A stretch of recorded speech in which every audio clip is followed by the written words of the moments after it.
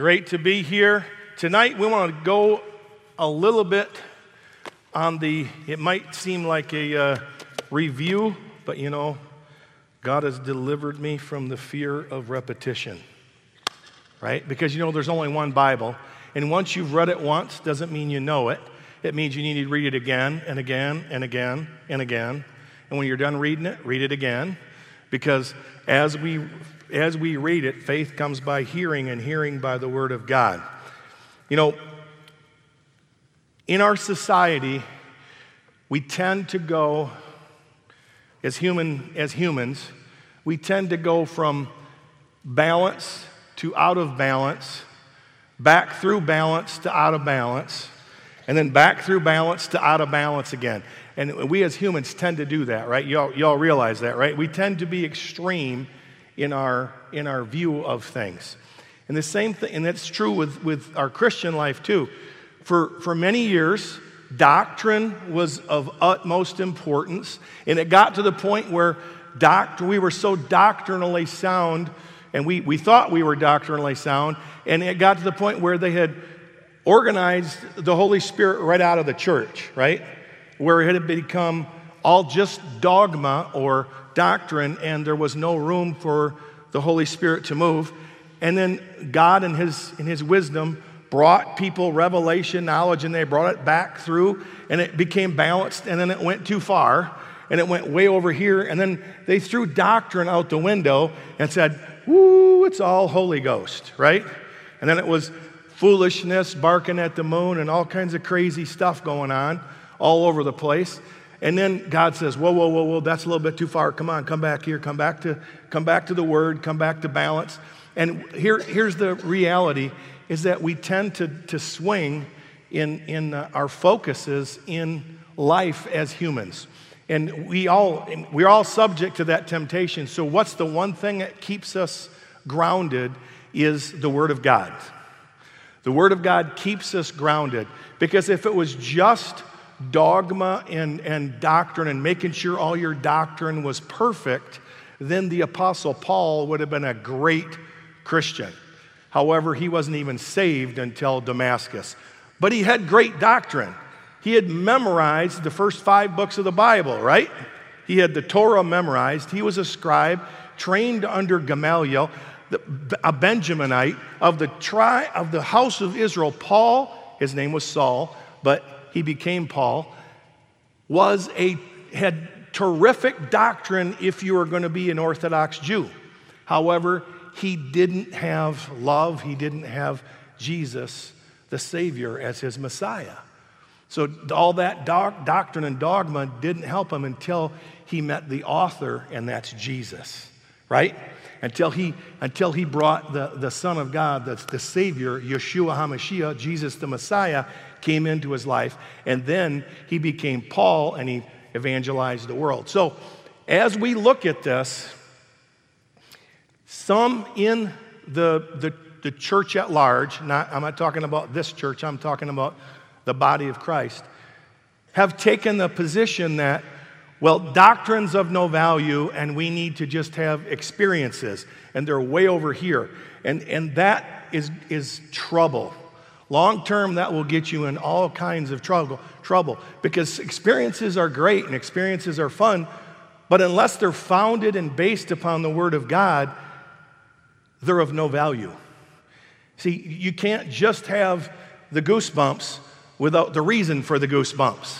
Okay, you got to have the purpose. So if all we are seeking is experiences, then we are going to be subject to all kinds of deception. So we've got to get back to, what does the Word of God say? What do we believe? Why do we believe what we believe? And what's its basis? So I know that sounds like an awful lot to cover in the next 30 minutes. I'm going to hit a couple main things, a couple main truths, and why they are non-negotiable in your faith. For instance, there's a group that seems to think that doctrine needs to be flexible and that there's no absolutes, right? That it needs to be flexible with society. and that there's no absolutes in our lives. That if society says you don't need to be married to have sexual relations, then that's okay. If society says two men can marry each other, then it's okay. That's what there's a pretty large segment of our society that thinks that way. However, that's not what the Bible says. Okay, so you got to know what the Bible says, what we believe, and why we believe it. Because even a trampoline has a rigid frame or it won't bounce. Y'all know what I mean? Even a trampoline, which is flexible, has a rigid frame. Did you ever try to bounce on a trampoline when one of the legs was broke? It just kind of flops around and you can't get any spring out of it, right? Because it needs a rigid frame, stretched taut, and then it will function. See, so we've got to have some absolutes in our life. We've got to have some absolutes. See, 40 years ago when I was in high school, I know that seems like a long time ago, but 40 years ago when I was in high school, we discussed this in my Reformed doctrine class, and back then they called it situational ethics. Anybody ever heard of that? Situational ethics. That's how they used to describe what I'm referring to, the fact that our society tends to want to say truth has evolved over time. We've become more enlightened over time, or that truth somehow evolves. Well, interpretation of some truth may, and the methods may evolve, but the truth does not evolve, because truth is the same, and truth is truth. Truth is absolute. So there's some things that are just true. Why are they true? Because the Bible says they're true. For instance, I'm gonna pick a couple of them. The Word of God is inspired. The Bible is God's Word, infallible in the original language, which means it's without error or contradiction. The Word of God, the Bible, is without error and without contradiction in the original languages. Now, somebody says, well, how come the NIV says this, and the New King James says this, and the Amplified says this, and the Message says this? You got to go back to the original languages, and you'll realize that the NIV, the NKJV, the New English Standard Bible, and the paraphrases like the Message and the Living Bible, they're subject to the people's interpretation that took it from the original language. But in its original language, it's the same, because there's only one of those in the original language. And the Word of God is without fail, it's without error, and without contradiction in the original language. The Word of God is of more significance. The Word of God, the Bible, is of more importance than reason. Someone says, well, it doesn't seem reasonable that you got to accept Jesus or you go to hell. It may not seem reasonable, but it's true. There's one way to get to heaven, and that's through the Lord Jesus Christ. There's one door, one faith, and that door's name is Jesus Christ. Now, there's many people that think that's unreasonable. That's fine if you think it's unreasonable, however, it's still true. See, there's only one way. See, and the Bible is superior to someone's conscience. Someone says, well, I can't accept the fact that a loving God would send someone to hell. I can't accept that, and therefore, what they're doing when they say that is they're saying they're more righteous than God. They're saying, I am smarter than God when someone says, how could a loving God ever send someone to hell? Number one, God never sends anyone to hell. God has provided a way for them to go to heaven.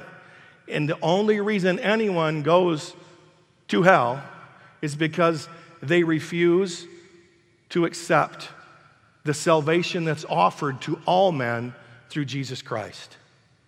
That's why. So for someone to say, how could a loving God send someone to hell? You're starting with an assumption there, and that's the problem. God doesn't send people to hell.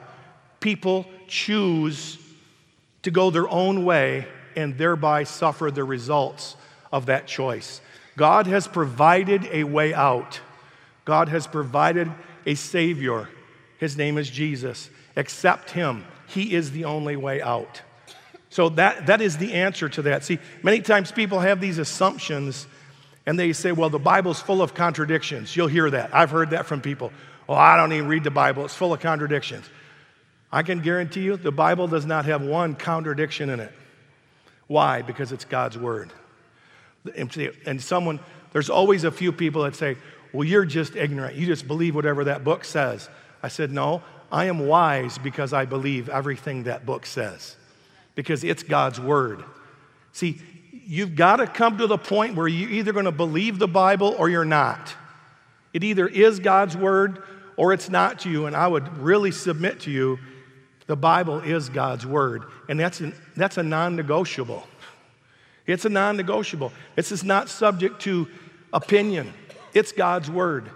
It survived the test of time for thousands of years, written by dozens and dozens of writers through hundreds and thousands of years, and yet it survived hundreds and thousands of years, and yet it stands as the best-selling, most read book in the world. How could that be? It's because it's God's Word. It's God's Word. That's why. It's sharper than any two-edged sword. The only thing that can divide between soul and spirit is the Word of God. That's what Hebrews 4:12 says. That's the only thing that can divide between the spirit and the soul is God's Word. There's only one God. Another thing that's non-negotiable. There is only one God.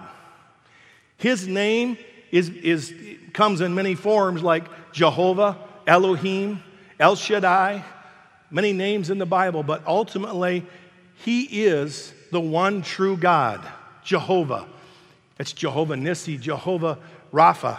Just throw it, toss it to me, it's fine. Woo, that was a good throw. But it comes in many names, but there's one true God.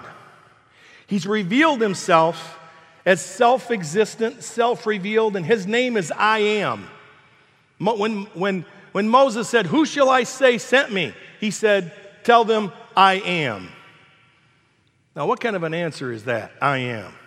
Not I was, not I will be, I am. It's a present progressive, always in the present tense, always existent, always in the present tense, never in the past tense, always right now. That's who God is. He is the always right now God. And He has revealed Himself, and He exists concurrently in three persons: the Father, the Son, and the Holy Spirit. I've heard many people, argue and want to say, well, the word Trinity never appears in the Bible. Okay. But the Father is referenced, the Son is referenced, and the Holy Spirit is referenced many, many, many times. And it says in Deuteronomy, "Behold, the Lord your God, He is one." So it's one God manifested in three persons: Father, Son, Holy Spirit. Matthew 28:19, the Great Commission, says, "Go ye therefore into all the world, preach the gospel to every creature, make your disciples of all nations, baptizing them in the name of the Father," everybody together, Father, Son, and Holy Ghost, or Holy Spirit. See, it's one God manifested in three persons: Father, Son, Holy Spirit. Let's see, man, and then there's the next one. Man is basically good. And I would say to that, man was created good, but he became bad. When he ate of the tree, when he disobeyed God, when he had his rebellion in the garden and he ate of the tree of the knowledge of good and evil, he became separated from God, and he fell and he died spiritually, and he became bad or had a sin nature. So in and of ourselves, we are not good. Jesus even says it, no one is good but God. Even Pastor Jeannie, as good as she is, she's not good on her own. Even my wife, as wonderful as she is, she's not good on her own. Just by herself, she's not good. Why? Because no one is good on their own. We have all sinned and fallen short of the glory of God. All of us. There's not a person on the planet that has earned the right to be with God forever in heaven. We all have sinned. We've all fallen short. All you have to do to realize that we as humans are fallen and that we have a sin nature is just be around a baby for just a little while. As cute as babies are. I've got one grandbaby, and she's, oh my gosh, she's so cute. But today, she came in my office, and I tried to hold her, and she looked at me, and she went, "Eh." She gave me that. First time she ever did this to me, I was heartbroken. I said, "What? You don't love Papa today?" She didn't love Papa today. She was cranky. She screamed at me. Rah! I said, "You're breaking Papa's heart. Come on." Rah! She just did that to me. She probably had a tummy ache or something. I don't know. But when a child is very young, their mother has just gone through childbirth. Their mother has carried them. She's tired. She's gone through the whole childbirth routine. And that baby, when that baby wants to eat, it screams until somebody gets up at 2 a.m. and feeds that baby, even if mama hasn't slept. It's not concerned about its mama. All it's concerned about is me, right? There is a selfish sin nature embedded in all of us, and it starts when the day we're born. And it doesn't get broken until probably the day we die, unless we crucify it ourselves by the grace of God. But otherwise, we're all just naturally selfish. Others are more selfish than some, but innately, we're all fallen, and we all are selfish if we don't, unless we've given our lives to the Lord and we purposefully aren't selfish. Our natural default selection is to be self-serving and selfish. Because man is by himself fallen and hopeless without God. There's only one way for you to get saved, and that's to make Jesus Christ Lord of your life. One way. See, for years myself, I grew up in a home, and I went to church every Sunday morning, every Sunday night, every Wednesday night, and on Tuesday night, we had catechism. I mean, I went to Christian school 5 days a week. I memorized Bible verses every day. I mean, it was like we were a Bible verse memorizing machine house. That was my dad just made us memorize Bible verses. I'm thankful, but all the while growing up, it was activity for me. It wasn't real. I was 21 years old, and I was lost as a goose in the fog. I didn't know God. I had all the right doctrines. I could recite all the right verses because I'd memorized them up here. So just doctrine and just knowing the right things isn't the answer, but you still need to know the right things. So I'm not saying throw out dogma, throw out doctrine. I'm saying I had all the right doctrines. For the most part, I knew the answers to all the questions. You'd asked me the question, I'd have answered it. But it wasn't until it made that transition from head knowledge to heart transformation that I was really born again. See, and that's the process that we need to allow that to take place, that 18-inch journey from your head knowledge to heart revelation. See, to have the right doctrine is essential, but to have the right doctrine and to receive it as truth for yourself, to have the revelation knowledge and to be born again and to accept Jesus Christ as your Lord and Savior, not just the Savior of the world, but your Savior. It's vital. It's so important. Without that, you don't have salvation. That day when I was on Western's campus and that person confronted me, I had a friend confront me and asked me if I died, what would happen? And I said, well, I'd go to heaven. And he said, really, why? And I said, because Jesus died for my sins. He goes, really? So you think that Jesus died for your sins? I said, yeah, he did, on a cross, and he rose from the dead, and I knew all the right answers. And he goes, really? So you would consider yourself a Christian then? And I said, well, yeah. He looked at me and he goes, well, then why don't you act like it? I was like, what does that mean? And so that began my journey toward a revelation of who Jesus really was, and more than just out of a learning doctrine and a real life experience where I was born again shortly thereafter.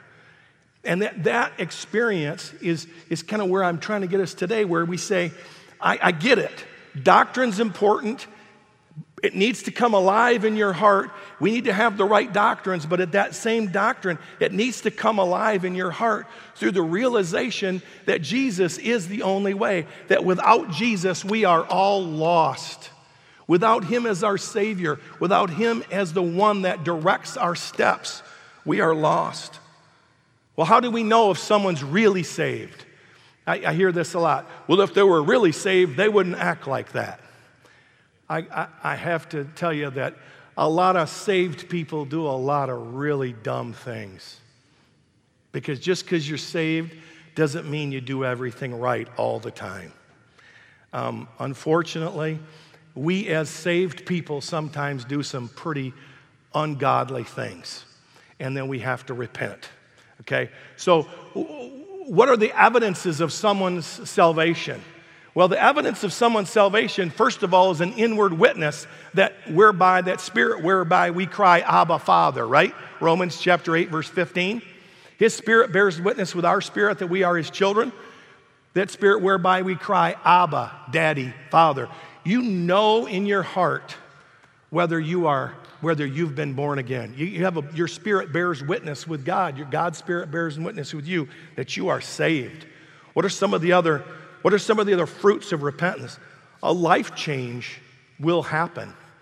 See, but that outward life change, when that guy said to me, why don't you act like it?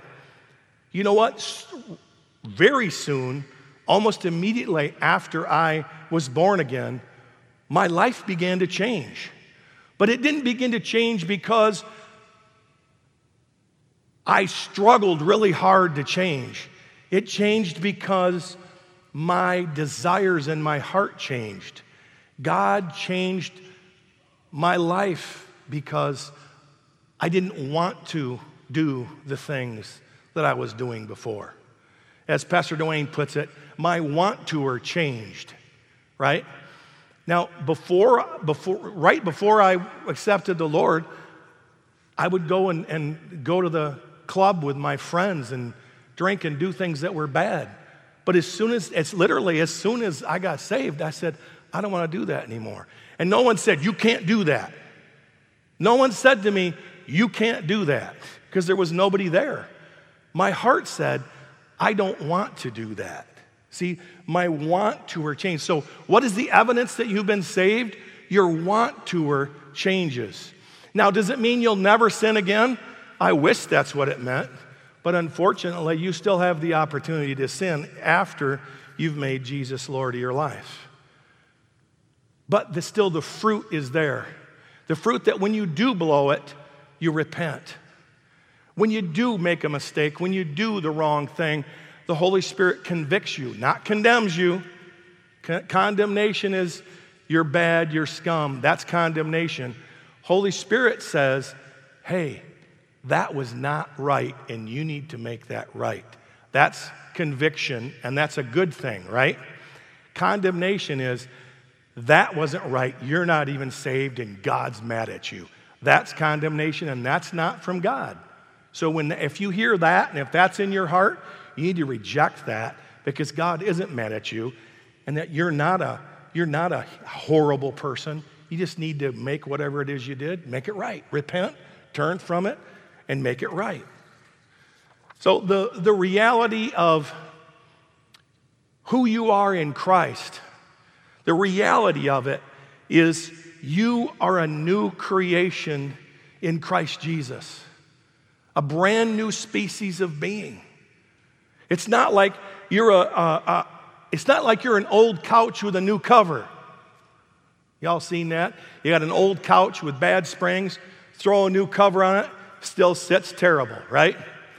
just looks better. That's not what you are. You're a whole new, brand new, awesome, newly created from the bottom up, inside out, brand new creature. And you're renewed day by day. You're renewed every day by the word, if you choose to be. See, it's super important that we know what we believe, why we believe, but then act on it. Not just believe it, but act on what we believe. Live like it's true. Live like Jesus really is coming back. Live like Jesus really is the King of the world. Live like Jesus really said that we could lay hands on the sick and they recover. Live like Jesus really said that we do great things and that we can speak to the mountain and the mountain will be removed and cast into the sea. Live like that. I mean, as we live our lives, the things we believe, the doctrine, it's important. But living it and recognizing what we believe and living like it's true is of it's so vitally important to our lives. It's what makes life fun. You know, from the day before I accepted Jesus Christ and made Jesus Christ Lord of my life, the day before I did that, I mentally assented to 95% of all the doctrines that I'm talking about tonight. I believed they were true, but they didn't change my life until I made Jesus Lord of my life and I repented and I said, Jesus, you're Lord of my life. I call you Lord. And what ended up happening is all those things that I had learned as doctrine or dogma, they came alive on the inside of me.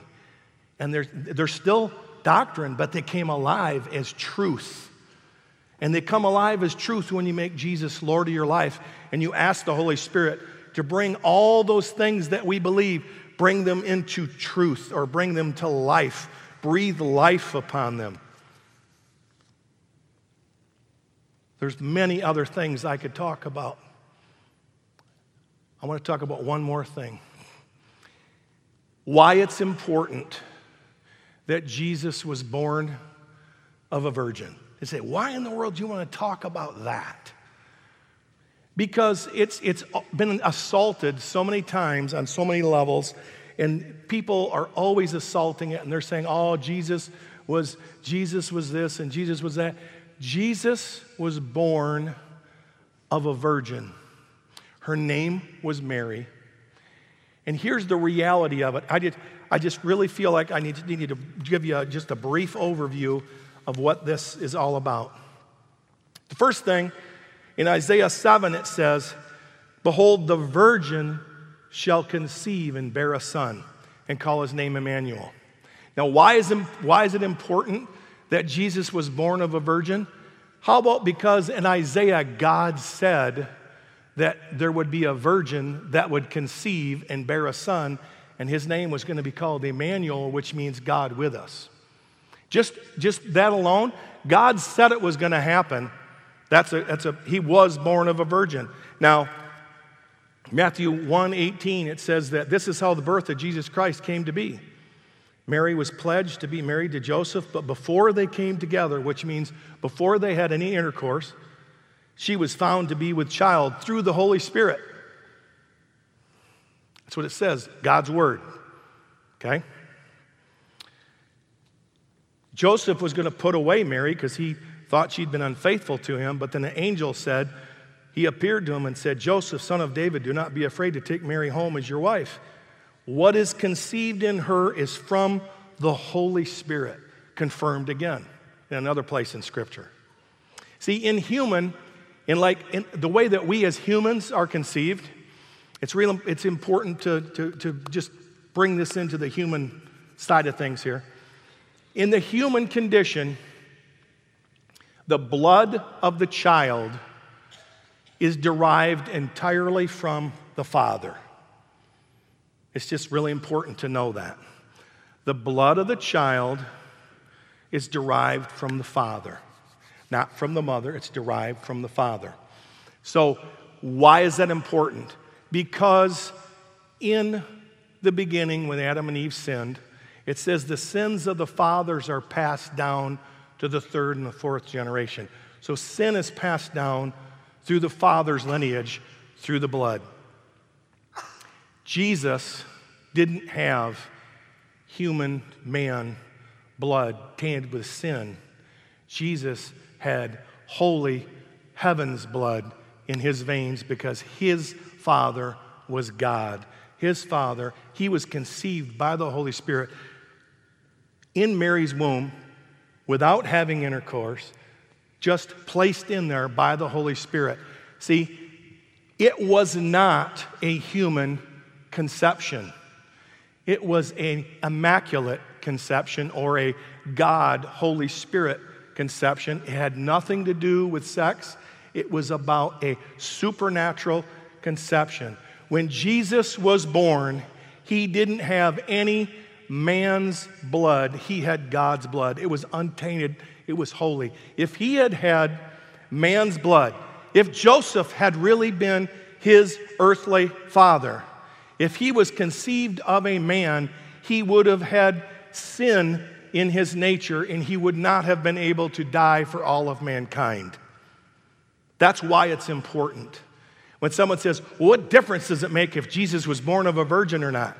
It's a very important difference because if he was not born of a virgin, he could not have saved the world. If he was not. If he was born of a man, he would have had to die for his own sin. But because he was born of a virgin, he didn't have sin in him. He was not a sin nature person. He was sinless. He never once committed a sin. How could he do that? Because he didn't have that sin nature in him. He had God's nature. So when he said he was the Son of God, he was telling the truth. When he said he was the Son of Man, he was telling the truth because his body was formed inside Mary's womb. He was formed just like all of us in the womb, attached to a placenta, nourished through that placenta, his whole gestation period. See, all that was just like us. However, he did not have man's sin-tainted blood in his veins. He had God's blood in his veins. See, it's important. See, why'd you go through all that? You took 8 minutes to talk to us about whether Jesus was born of a virgin. I could take 2 hours and talk about why it's important that Jesus was born of a virgin, because it's that important. See, so I don't want you to go argue with people. That's not why I'm doing this. I don't want you to say, well, I know now. I want to go argue. So don't go argue. But when someone says, I don't believe Jesus was born of a virgin, say, well, then are you not saved? Because, if you don't believe that Jesus was born of a virgin, how could you believe that he died for your sins? I guess you're still lost in your sin then, huh? Because it's that important. It's important. He didn't say that Jesus was going to be born of a virgin because it wasn't important. He said it because it was important. See, God doesn't put things in the Bible just to fill up space. He puts them in there because it's important. Okay? So he prophesied in Isaiah that Jesus was going to be born of a virgin, and he was born of a virgin. He was born of a virgin, and that's a wonderful, wonderful truth that we've got to just continue to understand and remember. So to end tonight, I want us just to go through, and we're going to read together the Apostles' Creed. Say, what in the world are we going to read the Apostles' Creed for? Just because it's the foundation of most of this century's, our current doctrine. It's all in there. So what I want you to do is I want you to read it with me. We're all going to read it together. Y'all can read that, right? It's not too little or anything. Let's read it together. Come on, lift your voices with me and let's read it together. I believe in the Father Almighty, maker of heaven and earth, and in Jesus Christ, his only Son, our Lord, who was conceived by the Holy Ghost, born of the Virgin Mary, suffered under Pontius Pilate, was crucified, dead, and buried. He descended into hell. The third day, he rose again from the dead. He ascended into heaven and sits on the right hand of God the Father Almighty. From thence he shall come to judge the living and the dead. I believe in the Holy Ghost. I believe in the Holy Catholic Church, the communion of saints, the forgiveness of sins, the resurrection of the body, and the life everlasting. Amen. That confession, what's called the Apostles' Creed, which was one of the, if not the earliest codification of all the important doctrines of the early Christian church, still holds true today. 140 AD is when they believed this doctrine was codified and accepted as a universal creed. And by the way, when they said, I believe in the Holy Catholic Church, they're not talking about the Roman Catholic Church. They're talking about, the little C Catholic Church, not the big C Catholic Church, right? They're talking about the universal church or the church at large or the body of Christ. So that confession is a foundational truth that really covers all of our doctrine. It's a summary. It'd be like a summary mission statement for the church of what we believe and why we believe it. See, so I just wanted to cover this tonight. I wanted to really talk about a couple very important non-negotiables. There's lots of other non-negotiables. I would encourage you to get into the Word, to read, to go through, find the Nicene Creed. The Nicene Creed is awesome also. It's amazing, very great explanations. Do some research on your own. Look at this stuff. Look at our history and the places where hundreds and hundreds of our forefathers gathered, and they went through and really labored over doctrines and weeded out false doctrines and kept the faith pure for thousands of years. It's amazing. So don't think that doctrine's not important, and don't think that the reality of the Holy Spirit and experiences aren't important. They're both important. So I would say, instead of saying either or, I would say both and. They're all important as we go forward. So let's pray. Father, we thank you for your grace. We thank you for your word. And Father, we thank you for revelation knowledge of your truth. We ask, Father, that you would continue to give each of us a glimpse of your truth, of your goodness, of your grace, of everything that you have for us in your word as we read your word. In Jesus' name, amen.